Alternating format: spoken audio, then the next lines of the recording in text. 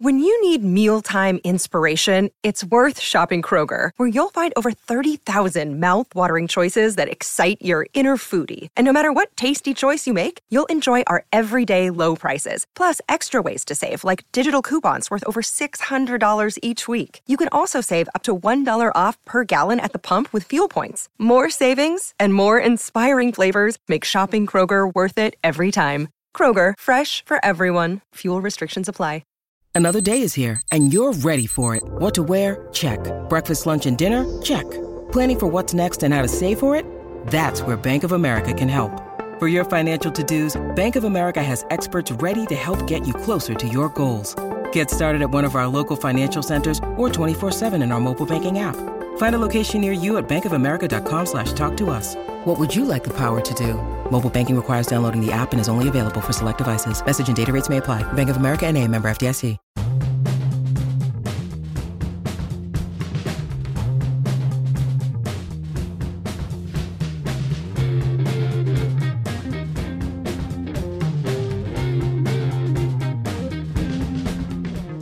What is up, everybody? Welcome into the DNVR Nuggets podcast.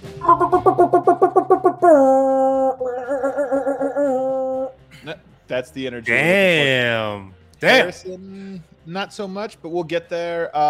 Guys, a little Tuesday edition of the DNVR Nuggets podcast presented by DraftKings Sportsbook, America's top-rated sportsbook app. Use promo code DNVR whenever you sign up. And I've got Harrison Wind back in my life.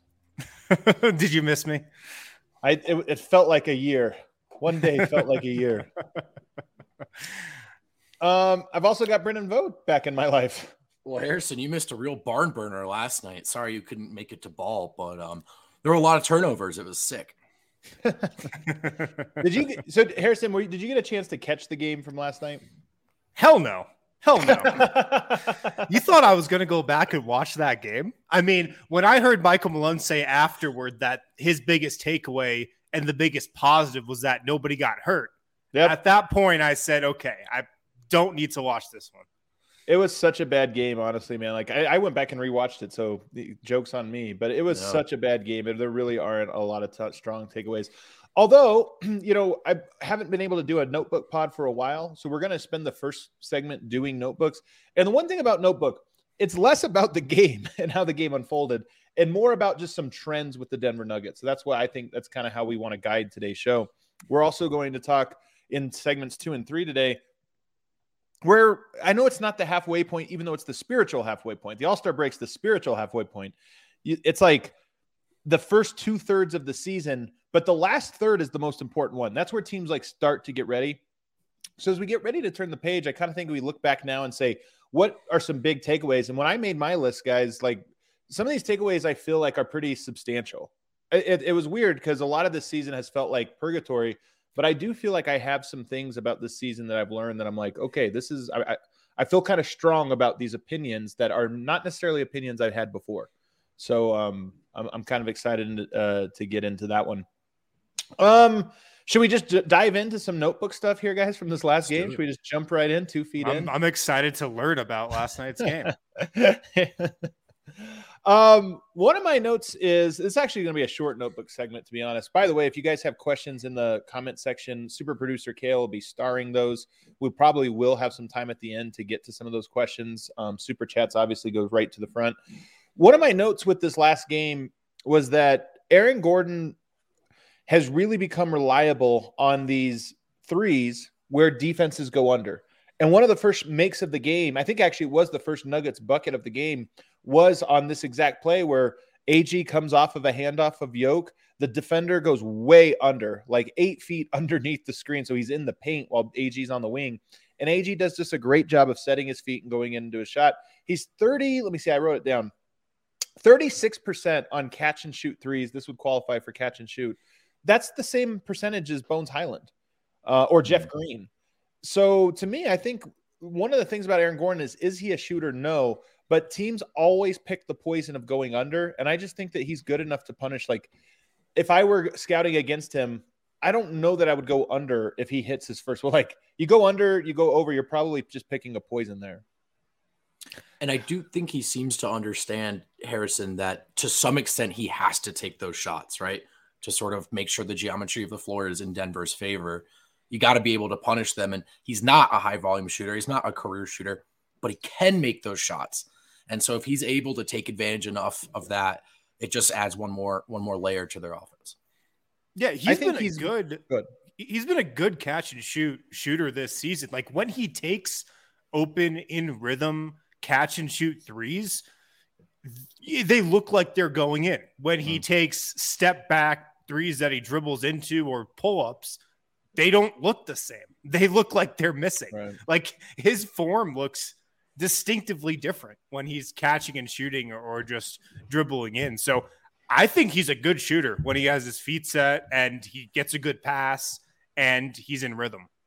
Here's the weird thing about it. To be a good three-point shooter, you have to have confidence. I do think AG is more confident in his three than maybe he should be, because the numbers on like one dribble and two dribble threes is really bad. And, you know, one of the threes he's added to his arsenal is that like one right-handed dribble, right sidestep three. And I'm like, oh, it's so ugly.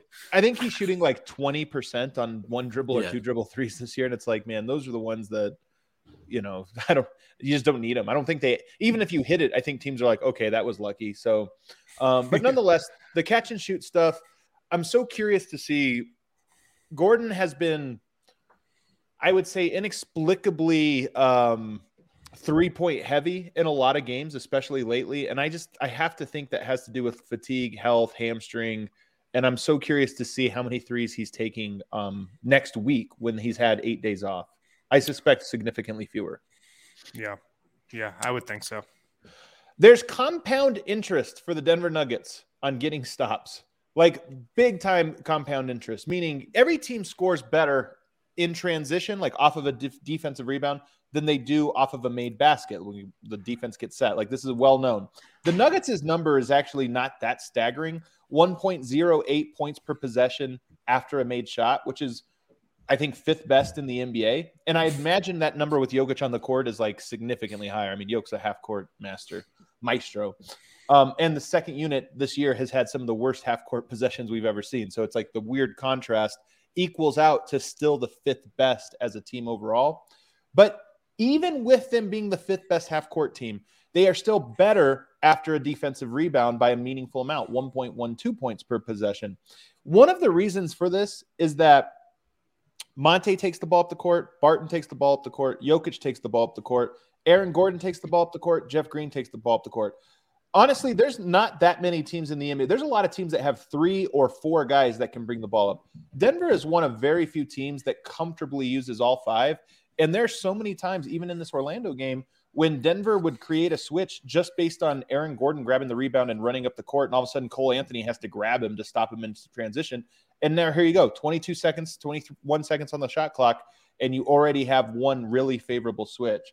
So to me, this is one encouraging thing you would hope about Denver as you go down the home stretch is Denver, I think, has this skill up their sleeve that they have not employed quite fully yet, just in large part because they're not getting as many stops as they should.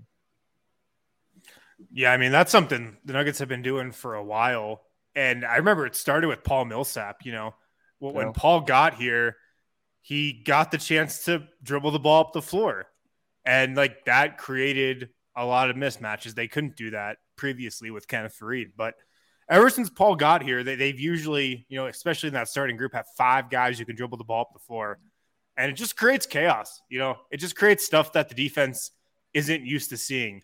And I've got to think it's a little bit rewarding for those bigs to handle the ball as well, because like when you're a big man, I mean, you know this, Adam, if you just have to run like block to block, sucks. That's not fun. You know, dribbling the ball up the floor, that's fun. Especially for Yoke, because he can get him into whatever it is he's trying to get him into on any given possession. And Aaron's just so much better at this than Paul too, right? Who by his final year in Denver, we were begging him to not do that. But this is something the Nuggets staff has sort of implored Gordon to do. Empowered him to do is actually the better word. But when you have a 7-foot tall playmaker like that, you have this ability to create mismatches all over the court. And I just think that's one of the juiciest aspects of Aaron Gordon in Denver is just that. So I love those opportunities for him.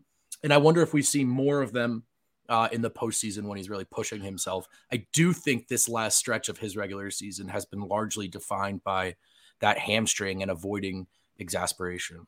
And then he has like a monster dunk yesterday, because I agree with you. And then out of nowhere in the fourth quarter, he like has that spin move power dunk, and you're like, all right, maybe you're just coasting. I don't know. Why don't you do that 4 times a game? I feel like he could, but alas, I'd rather him be healthy, whatever that means on the stretch. This next note to me, of all the reasons for Denver to be optimistic, if you're optimistic about the Nuggets, from here on out, of all the reasons, I actually think this one is number one. When they come back from the All-Star break, they're going to have more practices in a row than they've had since training camp. They're going to have, they'll probably take Monday off. Tuesday, I'm sure they'll do something. Wednesday, they'll do something. And then Thursday's a game. So just having 2 practices plus, maybe time to like do film stuff or something on Monday or send some notes. That alone, I think, is going to make a huge difference, because watching the game yesterday, watching it back, it is painfully obvious how few people on the team know the plays. Honestly, in the half court, probably 30 to 40% of all plays feature somebody pointing at someone else where to go. It's insane. And I just think that Denver is where they are, despite the fact that guys don't know the plays, is really impressive. And 2 days of practice, I think, will make a huge difference there. Yeah, that's wild, man. It's on one hand not a surprise because they haven't had any practice time throughout the year. They have new pieces, Bryn Forbes, Cousins, Bones Hyland's playing a new position. So it's not surprising on the other hand, but you said it, to be where they are with the amount of mess ups that they regularly have just in the half court. It's wild. It speaks to Nikola Jokic first and foremost, but I agree. I think getting everybody on the same page is going to be big. It was a big theme in the post-game pressers last night. Bryn Forbes was really candid about it. Frankly, we don't know where to be all the time. And it's a lot to expect of us, he said as well, but that it's their job. The practices would go a long way. I think would love to see it, but this also gives me some cause for optimism statistically. And I test anecdotally, bench is trending in the right direction. Right. Don't think it's ever going to be super consistent, but both Cousins and Forbes said they felt like they're figuring out what they're supposed to do next to each other. And then the last wrinkle, which has been well documented, it's not just that Forbes is new, Cousins it's new. Are they playing with JMyke tonight, or are they playing with Zeke, right? Are they playing with Davon, or are they playing with Austin? And that has changed night to night. So I guess not terribly surprising at those elements of it. I really wish we saw more Davon Reed. I know it's tough, and we're probably going to see even less of him as you get into the after All-Star break, just because more guys come back. That means, more of a logjam, but we're not going to see him in the playoffs either. Yeah, not going to see him in the play. I guess that's probably why, isn't it? I want to say, though, it's kind of surprising that Bryn said that after last game, because I remember after his debut, somebody asked him about that, and he goes, yeah, it's all, everybody runs the same plays. It's just different terminology. So, maybe everybody has to tape up their wrist and write the plays on it tomorrow against the Warriors. Well, Malone has talked about it's a lot of terminology. Like plays are very similar or identical, but they have different terminology. But that's part of all of this thing is like, do you feel comfortable on the fly calling out a play that everybody's going to get to? I honestly think Denver's playbook is very thin, especially with that second unit. And I think after the All-Star break, your hope is that the playbook can get a little bit fatter because guys are like, yeah, we're prepared. We know a bunch of different situational options. By the way, Bones Hyland will start running that second unit. Monte Morris after the All-Star break for sure will be back, and now we put Bones Hyland there. So it adds a whole new wrinkle to it. But like I said, hopefully they get into the gym and get some practice time there to make it right.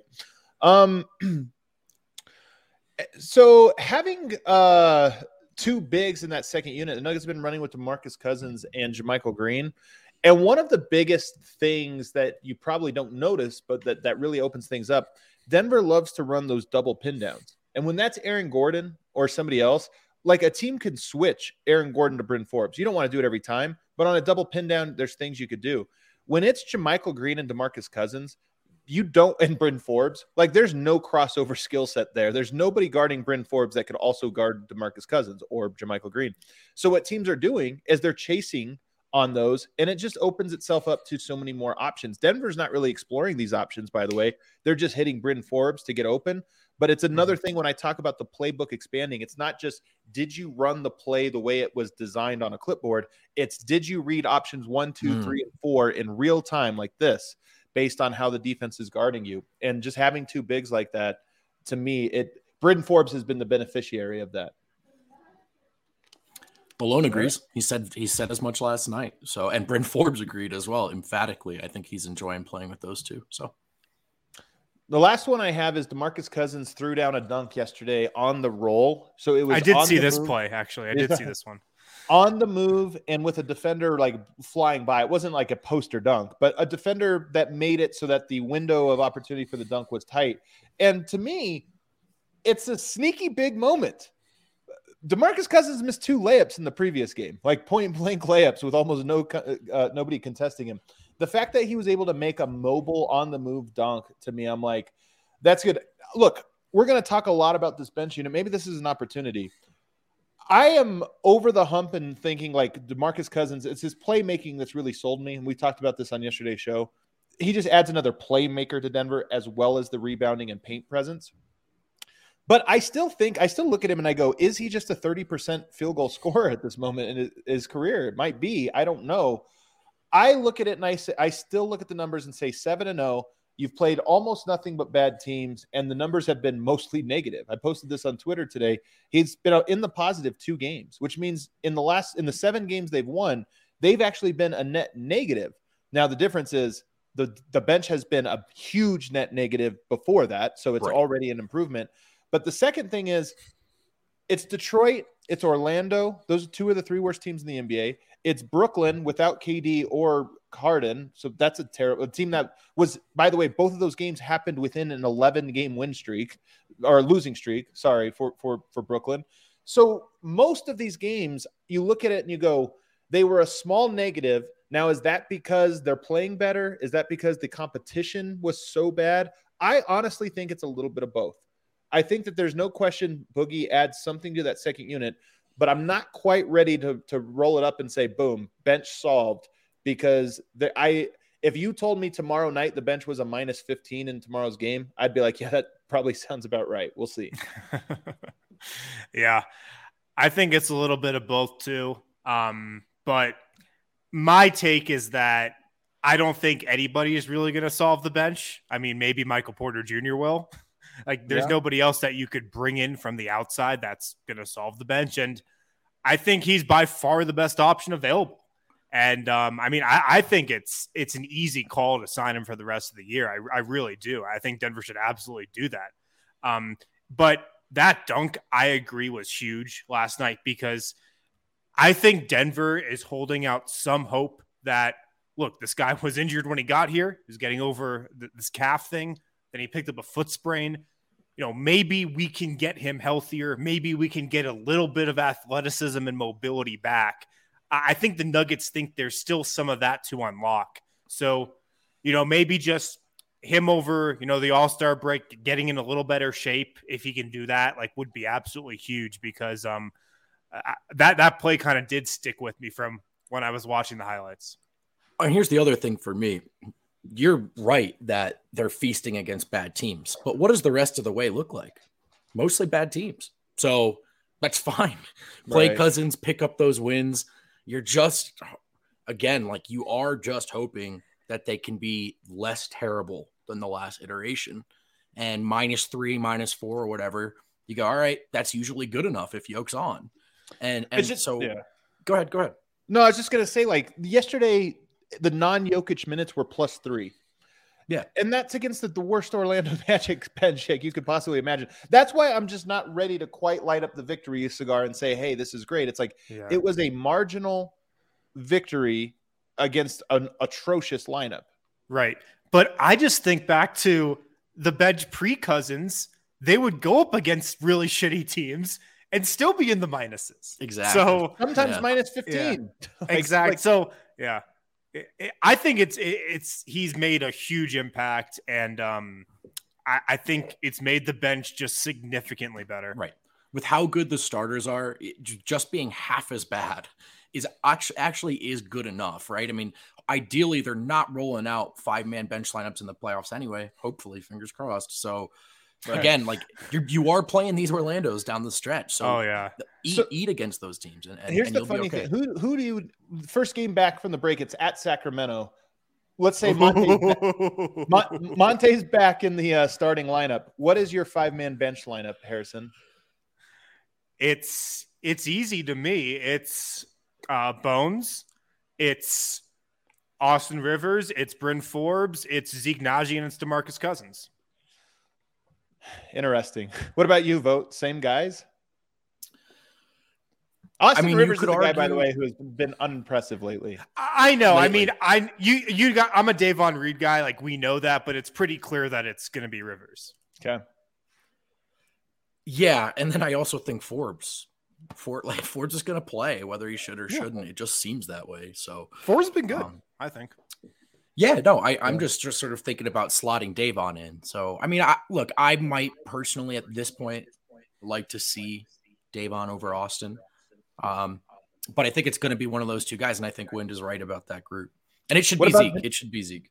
Zeke over JMyke. That's the one that I just don't know. I mean, both guys honestly have played very well in their roles alongside DeMarcus Cousins. I think they're both better. Yeah. I don't know if he's been better than Zeke, but he has been better than what JMyke was. Yeah. That's so. I just think I think it's a little bit close. I see some people out there saying like right now in the chat, I see Reyes saying Zeke at the 3. I don't know, man. I just don't think you can do it. I think that gets a little bit weird. One thing I will say is if Michael Porter does come back, I do think there's a scenario, whether he starts or not, where you slot him in at the 3. Because the 3 is the spot where we're like, is it Davon? Is it, how do you make that work? If it's Michael Porter, all of a sudden, now you've got a creator in Cousins, you've got a creator in Monte. All of a sudden, I just feel like it makes his job a lot easier and also more valuable. Now he's like an elite scorer that you can run some plays for, but more than anything, you're just going to be spacing the court with this elite 3-point shooter alongside Bryn Forbes, by the way, who's like another elite shooter. And I just think that's incredible. And if you threw a lineup out there that had Bones, Forbes, Michael Porter, Naji, and Boogie, that might be the best 5-man shooting lineup Denver will play all year if that was your 5-man bench unit. It's light on defense, but you know what? As a second unit, it might work. Yeah, I like having JMyke. I said this a couple days ago. I'm kind of glad actually that Denver didn't deal him at the deadline because I think he can be valuable to have just in case of emergency. There'll be probably spots in the playoffs where you can use him, but I mean Zeke, he's been the best shooter in the NBA out of guys who have taken around 2 threes per game this year. The guy's a lights out shooter, and he's. We've killed him for his rebounding this season, but him and JaMychal Green are actually, pretty comparable in terms of how well they've rebounded or how poor they've rebounded it this year. Those two are pretty similar rebounders. So Zeke's an easy call for me over JMyke. It's so funny to think about if you were to put Michael Porter back into the starting lineup, then Jeff Green slots back in there. And I almost feel like that makes the second unit more clunky.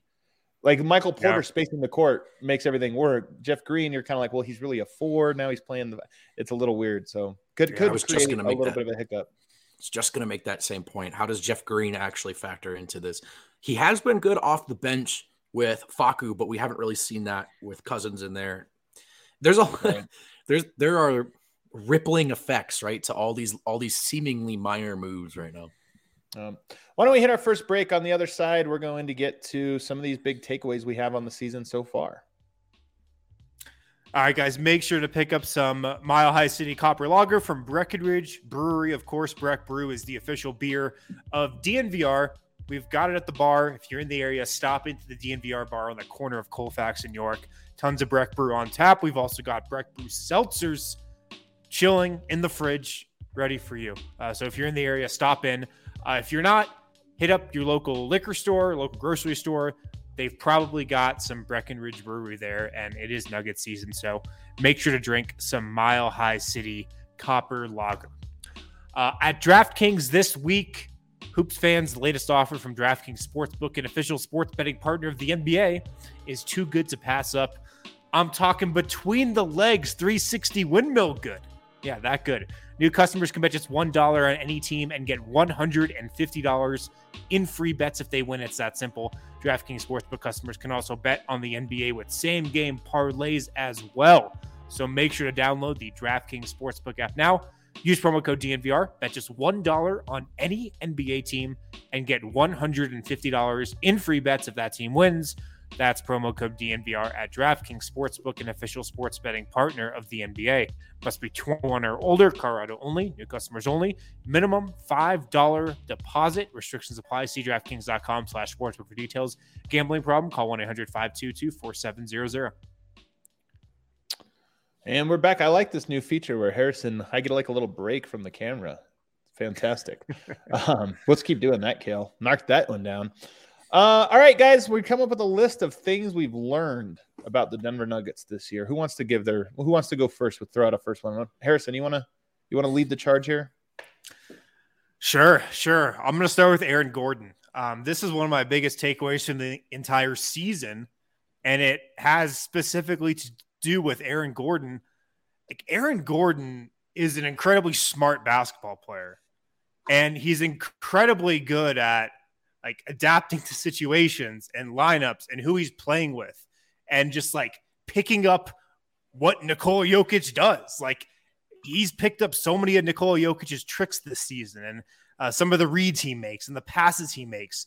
And Aaron Gordon, he's just really impressed me with his IQ, how smart he is, and his adaptability, because I think it's been a theme to this season. He's been clearly their second best player.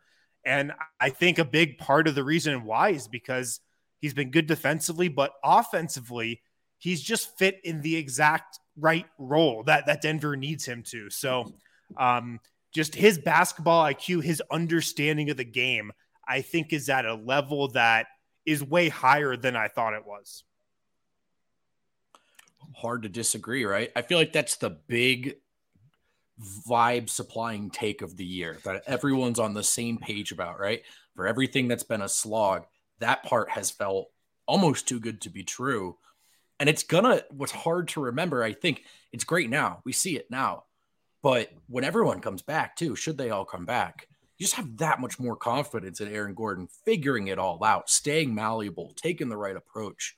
He is just a Denver Nugget all the way through. Yeah, I mean, that's one of the biggest takeaways. Not my number one takeaway, I don't think, but it's up there. It's probably my number two takeaway. His fit is undeniable. He's a great player. I think he's a winner. I think we all thought this last year when we saw him at, how the season closed. But the fact that he has been as good as he has this year, and honestly just keeps getting better in terms of learning how to fit with Jokic. Like, I think that's the part that you get so encouraged about.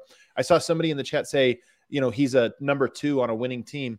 I don't know if he's a number 2, but I know he's a number guy. Like, he's one of the number. I don't know if it's 2, 3, 4, whatever it is, but he's comfortable being whatever, if you need him to be the number 3, the number 2, the number 4 on any given possession, he's very good at it. So yeah, AG, the one thing I'll say, I'm a little concerned with how he's defended lately. And I think that has to do again with fatigue and injury. So I'll give it a pass because we've seen it at its best, but lately there has been a little bit of a slippage. And there have been some guys that have given him the business lately. So just kind of a thing to keep an eye on. Yeah, the other thing with AG is that the guy's an absolute dog. Like, he's a fighter, man. I feel like in Orlando when he was getting 49s in the dunk contest, maybe he had like a little bit of a soft label applied to him. But, like, he's a grinder. I mean, we saw it in the playoffs last season when, he wasn't backing down from anything against Phoenix, and he had the confrontation with Westbrook this season. Like, the guy doesn't back down. He's right. Tough as nails. Right. I also think there are just very few players in the league. I think of like a Drew Holiday who can say, I'll be your third, second best player on offense any given night, and I'm ready to give you 82 games of that effort on defense, right? Gordon as the 4th or 5th guy in that lineup. Hey, we just need you to play D tonight. Your buckets will come in between the lines. It's a different ask than what he's been tasked with really over the last few months, which is playing, hey, can you stop the wings? Can you stop every single point guard? Can you give us 20 points as well?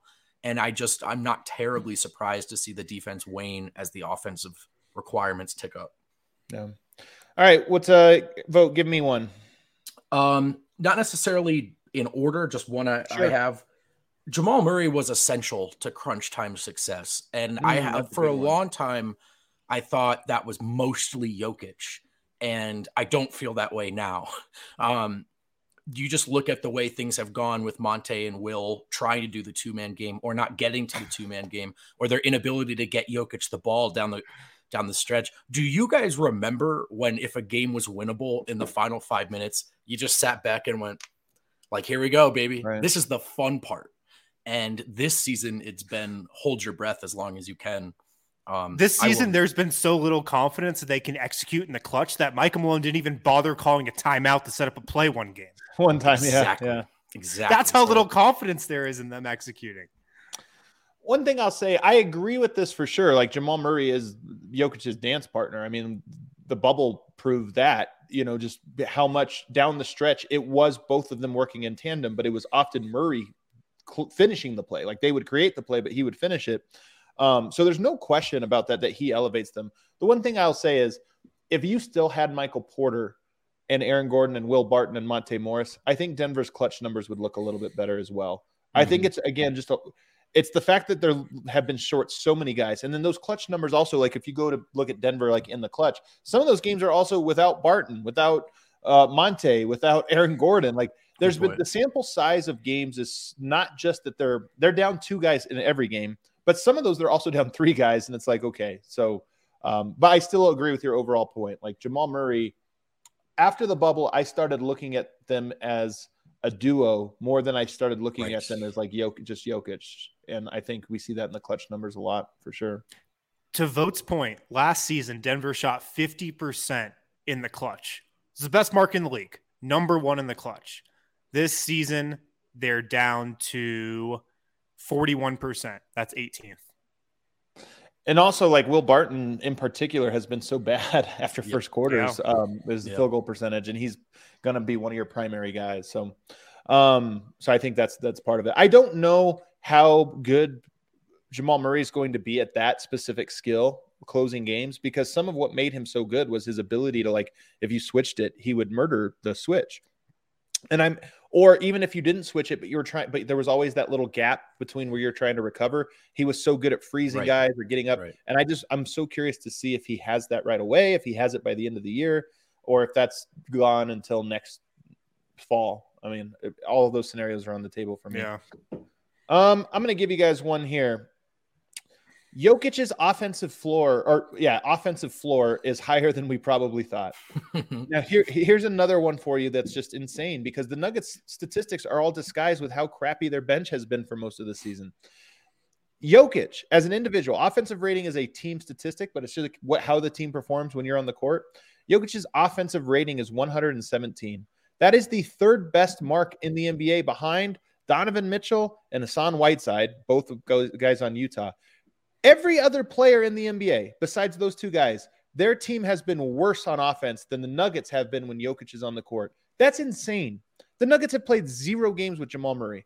They've played really 0 games with a healthy Michael Porter. When he was there, he was terrible offensively. They've played so many games without Barton and Monte. The fact that you could throw Jokic out and take away his best running mate and second best running mate offensively and still be the number 3 offensive player in the NBA in terms of like how you score when they're on the court, that's insane to me. I honestly believe this is Jokic's personal floor. This is as bad of a roster as he is going to have in any given year, as in terms of offensive firepower. I mean, one of my takeaways is that this dude, Nikola Jokic, is arguably the greatest offensive player in NBA history. That's been one of my takeaways from this season. Dude, the Nuggets Steph Curry is lower. Think about that. Everybody talks about Steph Curry as a system. He's significantly lower than Jokic is, and Jokic hasn't had his teammates. Yeah. Guys, the Nuggets are the 9th best offense in the NBA. The Nuggets are the best offense with Jokic on the floor, obviously, but they're still the 9th best offense that probably in the NBA. And that's with, 8 to 10 minutes a night where he's not on the floor. Right. And all the bench unit can run is a pick and pop into a missed 3. Like, that was the entire season. And the fact that the Nuggets have a top 10 offense is absolutely ridiculous. It's out of control. And I mean, I can't imagine a better offensive player. I honestly can't. Yeah, I had a similar take to the points you guys are making of the conversation about the Nuggets making playoffs and avoiding play-ins. I know it could still happen this year, but consider where they're at, the stretch of schedule in front of them. What did it take for them to be in danger of the 6th seed in the West? Murray, Porter, Dozier goes down. Jokic has missed a bunch of games. They played games without Barton as well. They played games without AG. I mean, they're starting Monte Morris and Jeff Green. No offense, but it's 2022. One guy's a backup. Right. The other guy is Adam's age. And so it's actually, is he older than you? I don't know. No, he's actually younger. This is the sad part is all the old players in the NBA are actually younger than me. Right. It's really a sad place to be. So I know my mic stand's falling down, guys. I'm also sad about it. But I just think about how this is barring Jokic significant injury. This is worst case scenario. And they have a chance at the 5 seed. And so I'm just sort of done. I'm just sort of done with like, oh, are they going to make the playoffs? They have Jokic. We're talking LeBron, Giannis levels of you're going to be okay. You're going to be okay. It's honestly higher. Yeah. Well, I don't know about the standings are going to be tough just because Minnesota's playing really good ball. They're healthy. Like I think it's going to be a fight to the finish. I hope Denver stays at 6 or 5. I think that's kind of what their ceiling is. But when we talk about offensive rating and them being 9th, they've got so many home games. You get back a Porter and a Murray. You play against a bunch of under 500 teams.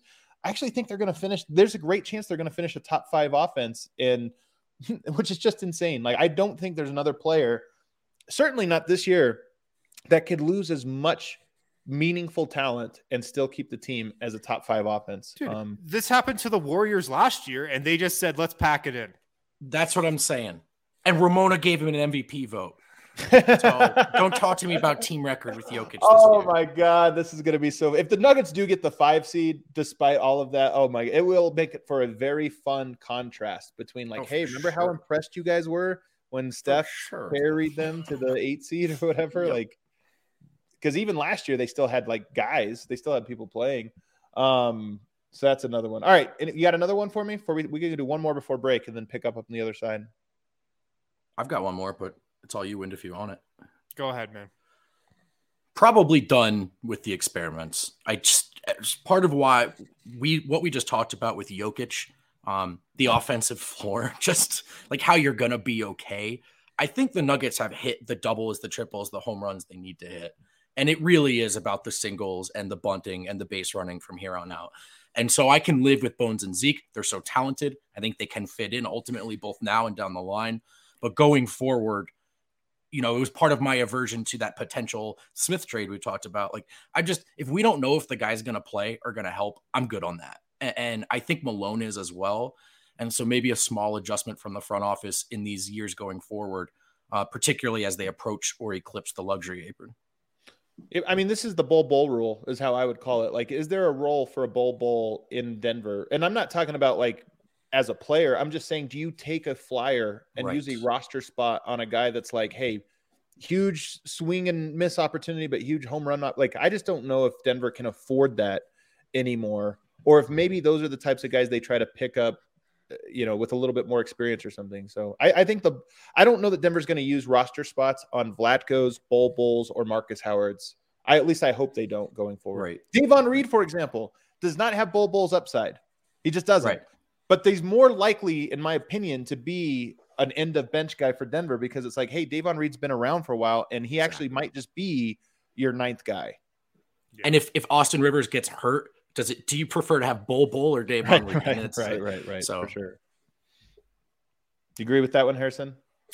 Yeah. Selfishly, would I love Tim Conley to take a chance on another Bull type guy? Of course. Of course. Is it, the right move? Probably not. But I don't know. I might still be okay with, Tim just really taking a stab at something once a year, seeing if it works. Yeah, it'll be interesting to see how they handle that. I don't see it. I just think it can be too much of a distraction. I think that's the thing that you worry about. Bull certainly seem to be that. You don't like to look at these guys as assets, but that would be the value going forward of drafting a Bull. Not that he is ever going to be the starting four next to Jokic, but that maybe he's good enough that other teams are like, hey, good job developing this guy for 2 years. We'll pay you a lot. RJ Hampton. I mean, look, RJ Hampton got them Aaron Gordon.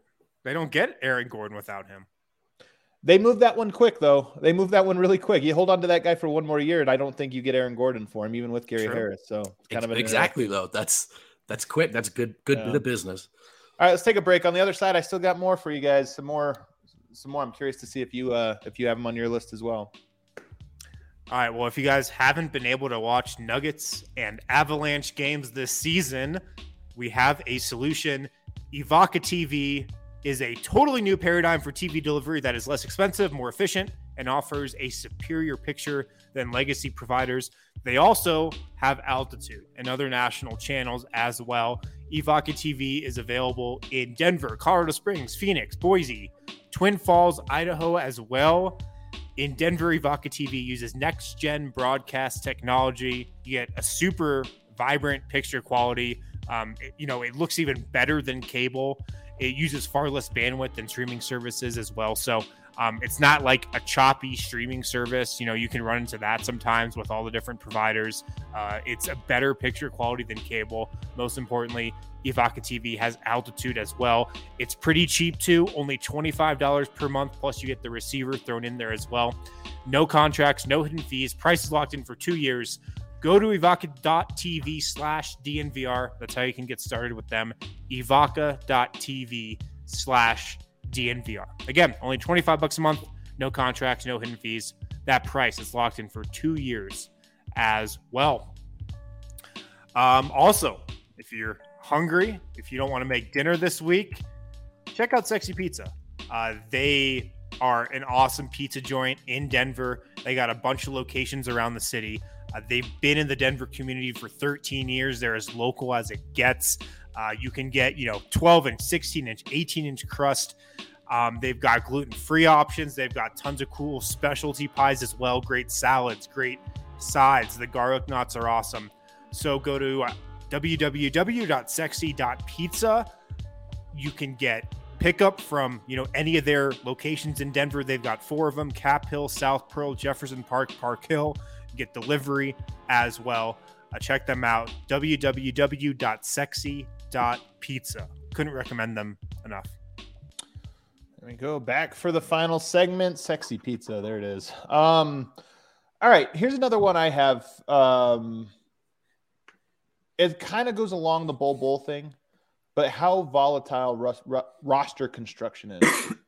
I maintain I think Facu was significantly better on this roster last year than he was this year. In fact, I went back and looked at the numbers. When he played alongside either of Hartenstein or JaVale McGee, the numbers that were positive. I think he was a +8 overall, and it was roughly the same minutes as this year he's played with Jokic, which is a thing we cite, right? Like, oh, if you're bad even with Jokic, you're bad. Last year, he was also bad with Jokic, actually. I looked it up. Same thing. He was like a -3 when sharing the court with Jokic. So roster construction, I think, is very, very volatile. And the Nuggets deciding not to go with the center, I imagine this is the last year they ever come into a season without a backup center. I hope so. I think they always will. And I think even the idea of they knew Murray was out, they knew Bones was young, to go and say, okay, Monte, Facu, that's our safety net point guards, without maybe consideration of, does this lineup make sense for those guys? Right. So I think that's the thing is, it's not just, are these guys good players? It's how is it going to work out? And what is there one injury that could completely derail our season if it were to happen? Because I honestly think that's part of what happened this year. Michael Porter got hurt, and all of a sudden it was, we have no way to space the floor at the second unit. And it kind of was surprising from the get-go a little bit because, the best backup center that's been here in the Jokic era has been Mason Plumlee. He's really been the only backup center that's stuck here. And Mason he was great. He was great as a backup. He was exactly what you needed at that position. Durable, athletic, willing to play a role, good in the locker room. But then just, to go away from that has been surprising. And yeah, I've got to think this is the last year. Like, I can't imagine Tim Connelly wants to try to talk himself into like Robin Lopez for another year or something like that. Like, that's got to be annoying. I agree. Hopefully this is the last year. So I'm going to address this Alex Lerner thing here. He says, guys, plus minus is not a personal stat. It's a team stat. Like, no shit. This is the thing is everybody understands that. The way we talk about plus minus now, to say, like earlier, I said Jokic when he's on the court, the offensive rating, also a team sport. It means when he's on the court, this. So the question then becomes, I think what people don't like when they're trying to like point out, hey, it's a team stat, they don't like what they believe to be implied in citing that stat. The implication is not Facu is this. It's the lineups that when he was on the court, the team did this. There are a million conclusions you can draw from that. Not trying to draw any of them other than saying like, look, that lineup combination was not working. Or in this example, I'm talking about Facu alongside a rim roller, Hartenstein and JaVale McGee. Those lineups work. Now, is it because 1-to-1? There's so many other factors there that like, okay, was he sharing the court with Murray? Was he sharing court? Like there's all of those other factors. So this is not a catch-all. But I feel like we've been talking about net ratings and things as an NBA in the NBA zeitgeist for 10 years. I feel like over-explaining the fact that plus minus is a team stat every single time we ever bring it up, we're starting to get redundant. We all know this now. Like everybody understands what it is and understands that there are ways you can there are things you can imply when talking about it and things you don't. So to me, we're past that. The roster construction thing is a great point. And the redundancy, the log jams, we haven't seen the ugly side of that rear its head in years past because we haven't seen this many consecutive injuries, right? And it's just gotten to the point where like, oh, if a guy steps down, there's no audible. There's no second way to reconfigure this bench. Having a reliable small ball option off the bench is awesome. But you got to have that other option, I think. And that, to me, that's the lesson. And to the point you were making, not trying to turn this into a Facu cast, right? But what's the point of saying, yeah, we'll ride with Facu and not giving him a rim roller, you know? Like that's kind of insane in hindsight. So there are definitely roster construction lessons learned this season. And then one that's existed for 3 or 4 years. Get a wing, a single wing, just one. Right, yeah. I'm so curious to see how Tim Conley constructs the roster next year on the margins, because I do think a lot of guys are coming back. But like Jeff Green, do you really pursue him and try to bring him back? JaMychal Green, Will Barton, are these guys you try to move? You know, now Monte Morris even. Like I'm just so curious to see how Tim Conley works the edges. We know, or we feel pretty confident, the main Aaron Gordon will be back. Obviously, Murray, you know, they're going to go for. But I'm just curious to see if it's like, hey, we need this type of wing or we need this type of point guard alongside us. We'll find that out. I do feel like this was a bit of a watershed moment where it became so obvious how important those margins are. Right. Another one I have here, the Nuggets miss offensive rebounding. I've talked about this before. They've been top 3 in offensive rebounding every single year, offensive rebound percentage every year of the Jokic era, and they're 22nd this year. Now, I just cited that stat about Jokic, 3rd best offensive rating, so it's still working. But I do think as a team, that's a thing that has been missing. I'm curious actually what the numbers look like in the boogie games, if the offensive rebounding has actually been positive. Something I probably could look up. Yeah, I mean, you lost your best 2 offensive rebounders from last year, Hartenstein and JaVale McGee. Millsap was solid on the offensive glass last year. Porter got in there a little bit, but I think it's, you know, a lot of it comes down to a size thing. Like, Hartenstein and McGee, like they were the 2 best offensive rebounders on the team last year. They were huge dudes, and you were just a little smaller this year. Yeah, I'm curious. That's another one just to kind of see, and maybe Michael Porter changes this because he's a very good offensive rebounder. Maybe he changes it. Here's my last one, and I'll see if you guys have any others. I think the future of the Western Conference has become more clear than what we saw. Not this year. This year, I mean, it's also clear. Coming into the season, you would have said, who's going to be competing for the Nuggets or with the Nuggets for Western Conference Finals 2023? And I think you would say, okay, Phoenix, maybe, you know, the Lakers, maybe. I think you look at it now and you go, next year, Memphis, Phoenix, Golden State, Clippers. To me, and then Nuggets, obviously. Those are the teams to me now that I think are like, those are my favorites to come out of the West next year. Utah, the Lakers, Dallas is on the fringe there. Minnesota. Those are the teams that, to me right now, if I were betting, I would bet them to be underdogs to advance to the 3rd round in the Western Conference playoffs. But Memphis has moved up there. Golden State has moved back up there, to my surprise. And then Phoenix solidified themselves. They'll be there for a while. No arguments for me. Yeah, I mean, I think Utah could still sneak back into that group. Obviously, if they have an early playoff exit and, they blow up the team, yeah, they'll drop. But, I think Utah, like when everybody's healthy, they could still be a power there. Here's the thing though, Harrison. Can you imagine if right now the conversation in Denver, like the main, like number one talking point, what is it? Does Murray like Jokic? Like, just think about the idea of like, if that's what we had to talk about every day, like 3 times a week, we were like, I don't know. Does Murray like him? Do they get along? That's the conversation right now in Utah. And even today, Donovan Mitchell came out and was like, I'm just putting this on record. There's no problem between us. I believe he's being honest, but the fact that it's actually a conversation to me, and the fact that they have fallen to the 4 seed, yes, they're on a 6-game win streak, but the fact that all of this, to me, I think is more likely than not that they fall out of that group rather than stay in the group. At least that's my opinion. I could be wrong. I could be wrong about the Lakers bouncing back next year. I don't know. But to me, I just think those teams have moved downwards and the other teams have moved ahead of them. Yeah. Well, how about Utah's trade deadline? To me, that's what's it. To me, right. If they fall short again, is there any evidence that suggests, they want to pay to load up on this version? In fact, I think we see evidence that they might be ready to move on. So it does sort of seem like get it done now or not. But I mean, things change quickly. Yeah. With Phoenix, I mean, I'm with you. They're clearly the best team in the league, probably, in my opinion. But I mean, how many more years does Chris Paul have this in him? I mean, he to me is by far the most important player on that team. Like, it's not even close, I don't think. I agree completely. And the fact that he's like playing the best basketball of his career and continues to at 36, 37 years old. I mean, how can he keep doing it? So if he is still this player next year, I agree. They're at the top.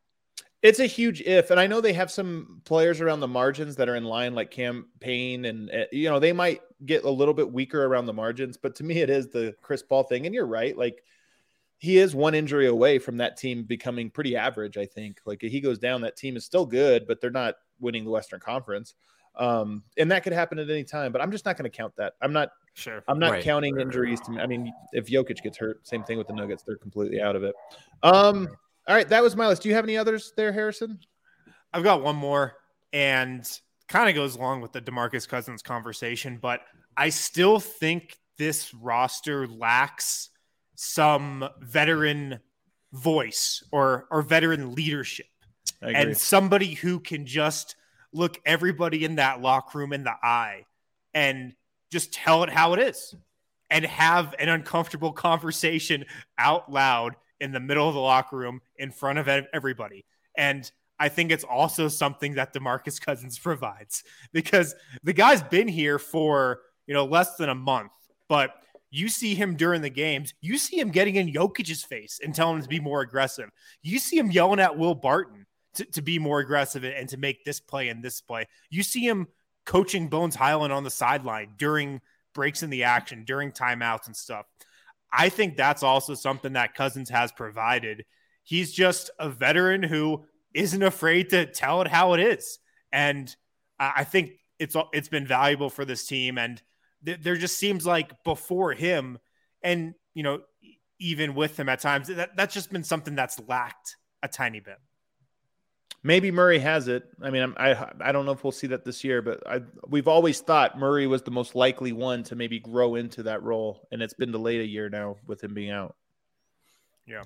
That's my last one, guys. The front office thought and still does think that 5 is good enough, and their goal is to get back to that 5. And if it ain't broke, don't fix it. And by the way, even this starting lineup, it ain't broken. So I think they're going to wait to see. There are theoretical concerns coming off the injury. Barton's defense has looked worse. He's getting older, but I think they want to wait and see that actually not work out before they deem it untenable, because we have seen them play and they looked really pretty good to me. So I'm excited to see if they can get back to that. I think that's their top priority. It's funny, man, because I was talking about, one of the things I wanted to put on here was like, Barton maybe is slowing down a little bit, but I looked at his numbers. It's actually up, 3-point up, 2-point up, like assists up, rebounds up, even on a per minute basis. So I'm kind of like, I don't know. I'm curious. I'm kind of curious to see how that all shakes out. I mean, the Barton question becomes interesting because he will be an expiring next year. Does Denver look at do they look to move him or something? I mean, that'll be a question for the offseason that I think they'll give more consideration than they have in any previous year. Right. It wasn't a deadline question because I think their goal was let's see those 5 one more time if we can. I'm going to end it on a fun note, you guys. Kale, super producer Kale, if you could go ahead and pull up the worst tweet of all time. The worst tweet from all time coming from one LeBron James after the Rams won the Super Bowl. He says, we, meaning the Lakers, we, Dodgers and Rams, all do a joint parade together. 4 explanation points with a live concert afterwards to end it. 2 more explanation points. City of Champions. Congrats once again. Now, I don't know if you guys remember way back in the bubble several years ago when the Lakers won a title. That is what is being referenced here. Now, this is why it's so dumb on several. First of all, we have a champion since then. Like, they are not the last champions. They're almost, by the time this concert would happen, they're going to be 2 NBA champions removed. But more than anything, the Rams just won the Super Bowl. Can LeBron just sit this one out for like 1 minute? This is late stage LeBron is the worst. And for him to somehow insert himself into the Rams Super Bowl thing, honestly, I cannot wait for this dude to retire. I mean, who is going to play the concert? And why is it David Guetta? Like, that is the correct answer there. Guest performance by Imagine Dragons. Yeah, dude. This dude is... I remember I loved watching him play basketball like a great many people did so much, so deeply. And there were a lot of detractors who always said, I don't get how you can like this guy. I can't stand this guy. And for the longest time, I was like, what are you guys talking about? Just appreciate him. I get it. I really get it. I think it's worse now than it's ever been before, but I'm almost a little sheepish about my fandom. It's like, dude, there's nothing authentic about this. And no one is here for it anymore. I don't even think Lakers fans like him. No, they don't. This is what's so funny. Is like when Lakers fans hate him. They hated him from the second he got there, and they're never going to like him. And he has to get around that. He's very inauthentic, most of the time. Not always. Sometimes you see inauthentic. Like, he's very inauthentic. And I just think everybody kind of sees it. And everybody tolerates it if you can win. And everywhere he's gone, he's won, including Los Angeles. Yeah. But I think the hope that he's going to continue to win is like at an all-time low. And I don't think it's out of the realm of possibilities that the Lakers approach this offseason with big plans, come up short, and then are faced with a real decision about, do we just keep going here or do we trade the 2 assets we actually have in LeBron and Anthony Davis? Yeah. Because if you just ride this out and you end the play-in for 2 more years or not, or even worse, and then everything expires and you have no draft picks, that's by far my favorite scenario. It's my favorite scenario. There's a very possible take that plays out over the summer where, some media personality just has to step up to the plate and just put their, foot on that take and have that be theirs, that the Lakers need to trade LeBron. Because I would love nothing more than a full summer of just talking about that. Like, I'd be good with that. Can you imagine throwing a parade for the Lakers' championship 2 years ago? Can you just imagine it? What a goofball, man. What a horrible, horrible tweet. Yeah. Cracked me up, though. That tweet inspired by Lobos Tequila. I do want to apologize to Bobby Hill III because we did only spend 55 of these 58 minutes talking about the Nuggets. So sorry we deviated for 120 seconds. That's our bad. Must be new to the show. I've never seen this dude around. All right, everybody. Thanks so much. Hit that like button on the way out. I'm out. I'm on All-Star break, guys. 1, 2, 3, Cancun. I'm out. I'm going to Brazil. See you later. Don't text Harrison, me. You're going to have to hold down the fort tomorrow as the Nuggets take on the Warriors, and then everybody's on break after that. Thanks for tuning in, guys. We'll see you later.